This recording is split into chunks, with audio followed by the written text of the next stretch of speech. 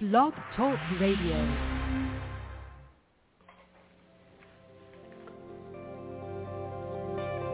Welcome to Talk Business with Howard, where CEOs, presidents, and business owners go for practical advice and creative solutions to help business flow. And now, here's your host, the voice of business advice, Howard Lewinter. Hello, I'm Howard Lewinter, and I am always ready to talk business. Are you? There is so much in common that business people have, but there is one particular area that all business have in common, no matter what business they're in, and that is they want to make a profit. And there's one aspect that many businesses are missing these days. You know, our society has changed. For instance, you walk into a store, and the store clerk in the grocery store or wherever hands you your receipt, and they don't say thank you. They say, have a good one. I'm not sure what have a good one means, and I'm not sure how that spreads so much, but politeness has gone out the window. It's not like it once was. So you have to consider, what do you want? Do you want the profits that you deserve? It doesn't matter if you have the best service, if you have the best employees, if you have the best operation in the world. If you don't understand customer service, then you will be wasting your time and wasting your money. Are you getting the referrals? Do people that you do business with absolutely love your company? Are they so loyal because from the time the phone is answered till the time the service is completed, they feel like you have met their needs, they feel like you care about them, they feel like you are the best, and they wouldn't want to do business with anybody else. That's the kind of culture you need to create, and it starts from the time the phone is answered, whether it is voicemail or whether it is a live person. They have to feel like they're just not beating their head against the wall. You know, you may remember back when some of the big companies, like the phone companies, were integrators. They did everything. And you called up and they just took care of everything. Now with these big companies, whether it's your bank or your phone company or someone else, they are doing a lot of things offshore. And when you call, you get someone somewhere in the world who really doesn't understand what you're talking about, and that really turns people off. Your people have to be trained. They have to understand what's going on. They have to understand that the people they're doing business with are the people that control their life. They're the ones that create the paycheck. And that comes from you listening to what's going on in your business. That comes from training. That comes from you understanding customer service. And who do you really have to give customer service to beside the customer? That's your employees.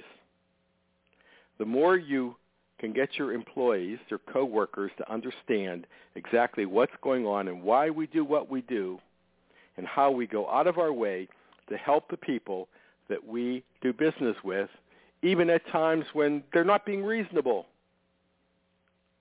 Because we know that if someone is angry and they're not reasonable and we're not taking care of them, they're going to tell everybody in the world about what a terrible business you are. Many times in most businesses, you're up against competition. One way for you to get the business, maintain the business, and keep the business is customer service. Think about how you'd like to be handled. Think about what you would like if someone you called in. What if you had a problem? How would you like someone to respond to your problem?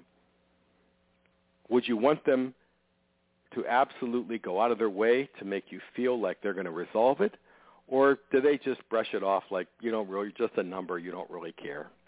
And you know who else you need to give customer service to? People you work for. And who is that? Well, that's your vendors. That's your suppliers. That's even your employees. They need customer service from you too.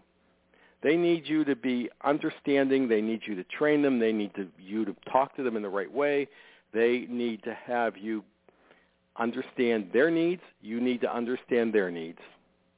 Now, certainly we can't meet every need of an employee because sometimes those needs are not practical or reasonable. But are your employees part of your team, or are they just workers who come in and work from 8 to 5 or 9 to 5, whatever the case, and go home? Are they really interested in doing their jobs? Did you really create an atmosphere so the people that work there like coming to work? Now, of course, you're not going to be able to do that with everybody, but customer service all the way around, even though you may think that your vendors should give you customer service, isn't it in reverse many times? You have to give them customer service. How do you do that? You do that by paying your bill on time or early. You do that by when you call in and talk to order something, you do it in the best possible way. And if there is a person that answers the telephone, you're very polite to them and you say a word or two, have a short conversation with them, or maybe it's the purchasing agent that you're going to sell to in reverse, or maybe it's someone that you're going to buy to. It goes a long way that when you need something, if you understand customer service and you treat the people well that you are doing business with, well, they'll go out of their way to help you. Or even your coworkers, your employees, you have to give them customer service too. You have to bring them on board. You have to get them to understand. It applies to many parts of your business. Think about it. Do you really want the profit? If you do, become very aware of customer service. Do what's necessary to train your people to provide it. This is Howard Lewinter, and of course, I always look forward to talking business with you.